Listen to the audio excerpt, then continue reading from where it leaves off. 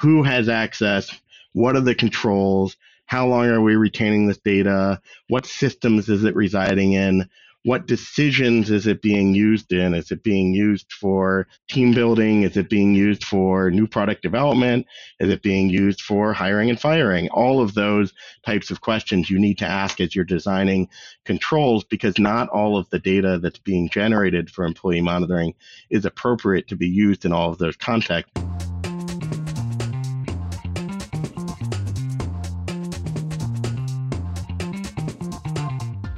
Hello and welcome to episode 67 of Chaos and Rocket Fuel, the Future of Work podcast.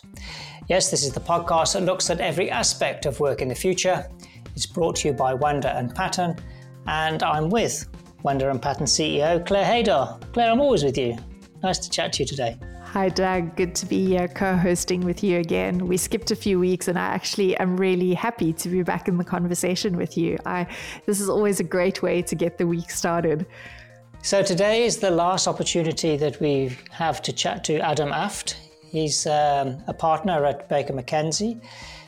We're talking about data. What are we tying things up with in this last section? So, Doug, if you look at our first episode, we looked at just like the overall landscape, really just to situate, our listeners and business leaders specifically around what is the current landscape today and where should they really be focusing their efforts. And from there, if you go into episode 2 with Adam, what we discussed there was really the gray areas. And it was a great conversation because Adam really provided really great practical tools that business leaders would be able to take straight out of the conversation around, well, where do we as a company actually start, navigating this issue and building some really good guardrails around it and, making it a collaborative effort between ourselves and our employees. And then if you look at today's episode and the conversation that we're having with Adam today, it's building on that framework. So, one of the questions I asked him is, what are leaders not considering, which they really should be considering? So looking at those blind spots, taking the blinkers off.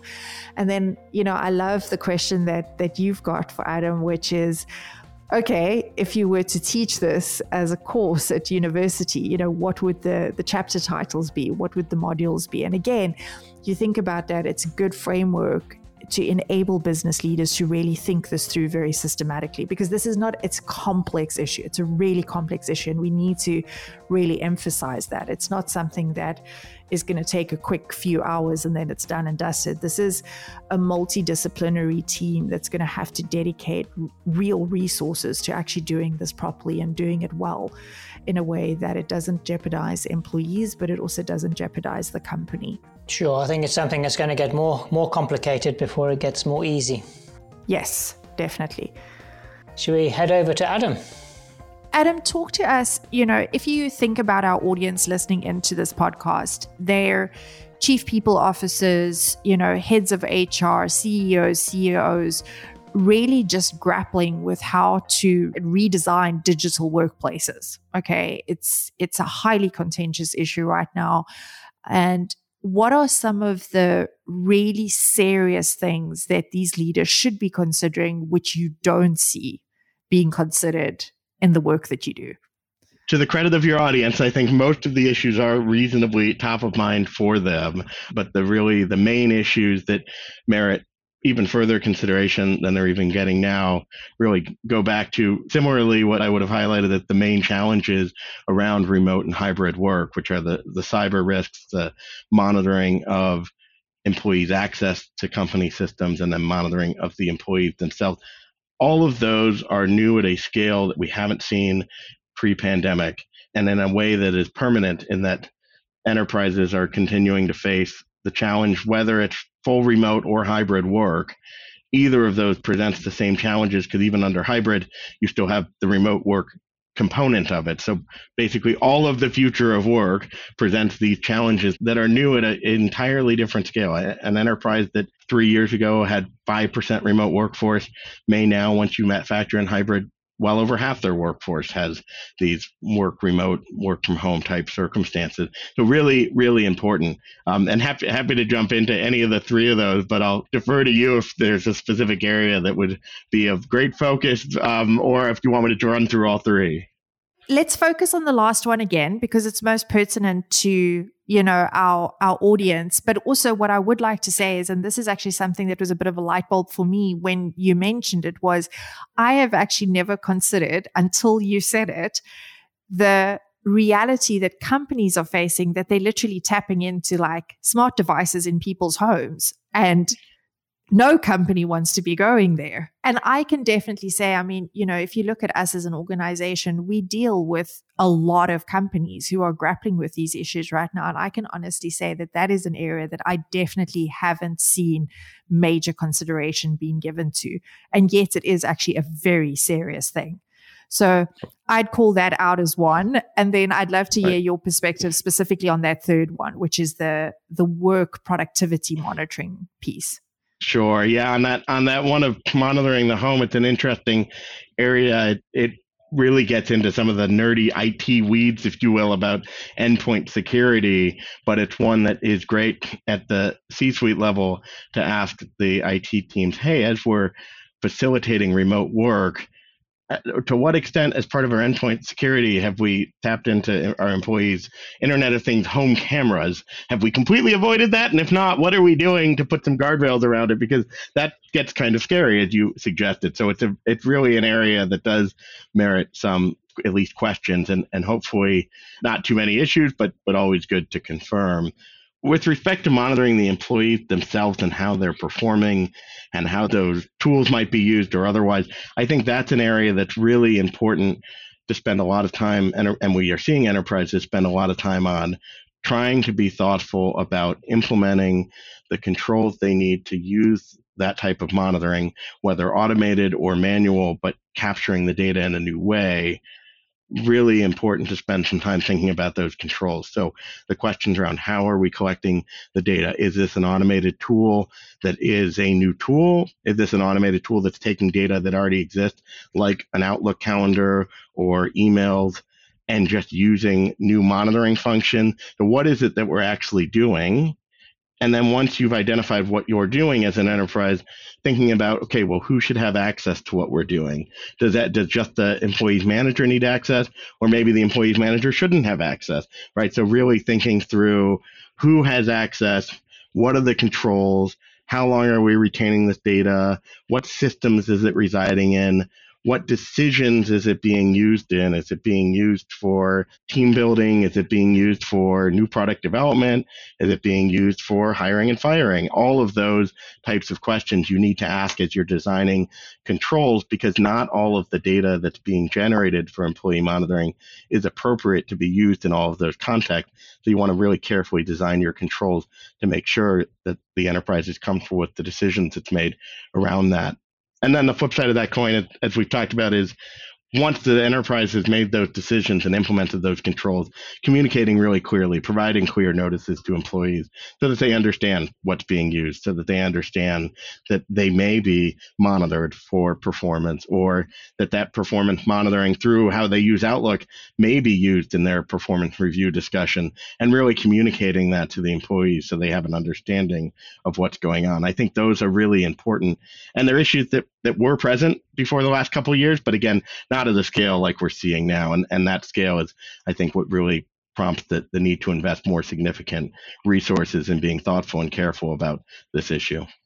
I think that's definitely, as I'm sitting here thinking this through, just like forget the company that we are, forget the product that we're building, just as a business owner myself, we've got work to do in that area. And I think that's possibly where business leaders are underestimating just how detailed this exercise really needs to be, in terms of just answering that first question that you asked is like, what all are we actually capturing? I would venture to say that at least 80% of organizations don't have a handle on what all they're actually capturing, because there's so many different systems, many of them ghost systems that aren't even on IT's radar, that are just accumulating data.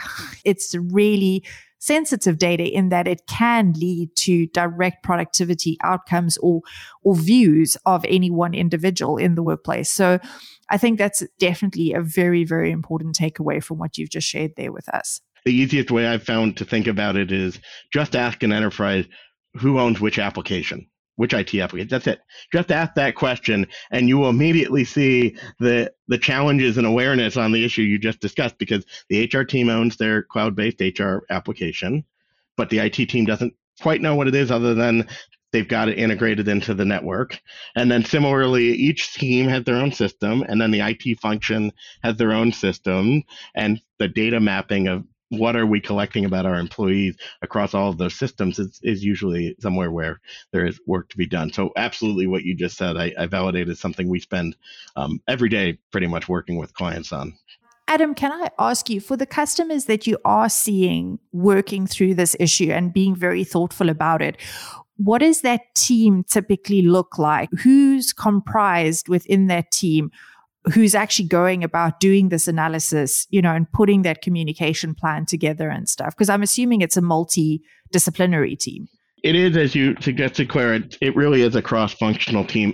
Interestingly enough, one of the ways that we often find our clients get to that cross-functional team is the starting point may be the central IT function to ask this question of what data are we collecting about employees, and the IT function will often come back and say, we're happy to help, and we have an inventory of all of the applications, but we're not the application owner in every instance, so we can't really tell you at that level of depth how it's being used. So it oftentimes needs to involve a representative from each organization that owns the application, the IT function, and then as well as the legal function, who really can help drive proactively this discussion around a deeper understanding of what the enterprise is currently doing, and then helping use that information to develop and implement controls around the use of that employee data. So Adam, my last question is really maybe a little look into your mind. If you were to write a postgraduate course in data privacy with a special focus on the future of work, what would the main modules consist of? It's a great question. I, at one point earlier in my career, had thought about the academy, and so I particularly like the opportunity to try and design a course. And the way I would do it is really around 3 modules. The first would be privacy law basics, as I think it would be essential for everyone to understand the building blocks and the current regime and framework that applies to data privacy and security, just to have a common understanding and common language. The next module would be employee data specifics and employee privacy laws. So this would be a focus on where in those privacy laws there is actually a difference around the use of employee data and how that's treated. And then the last would really be technology in the law. So what is the intersection of the future of work and the application for data privacy laws that really haven't quite caught up or are always evolving to catch up with the way in which the technology is evolving for use of employee data. As I'm sure you see day in and day out, the amount of abilities brought on by various employment cloud applications and tools, it really continues to become much more powerful how enterprises can actually use this data. And I would want to really spend some time focusing on mapping out how can you actually exist in an environment where the technological evolution and the legal evolution are kind of always chasing after each other in some way, and how to best effectively operate in that environment. So it would be a fascinating opportunity and course for study. But you say that's a little bit in the future, maybe? I think so. I don't expect to be teaching that class anytime soon, but always possible. Adam, thank you so much for your time joining us on the podcast. It's been a very enlightening hour, certainly for myself, and thank you so much. Adam, thank you so much for having us here on the podcast today. It was honestly just such an honor to speak to you and be able to dive into that magnificent legal brain of yours. I've learned a lot from you, and I definitely know that our listeners are going to have a lot that they're going to be able to take away from this. So thank you for spending this time with us. Thanks so much for having me. A great discussion and great to spend the time with you. And that brings us to the end of episode 67 and our time with Baker McKenzie partner and data privacy guru Adam Aft. If you found this podcast of value, please share it with your friends and colleagues. Catch us on Spotify, Google and Apple Podcasts, or of course on Wonder's website, WNDYR.com. From Claire and myself, bye for now.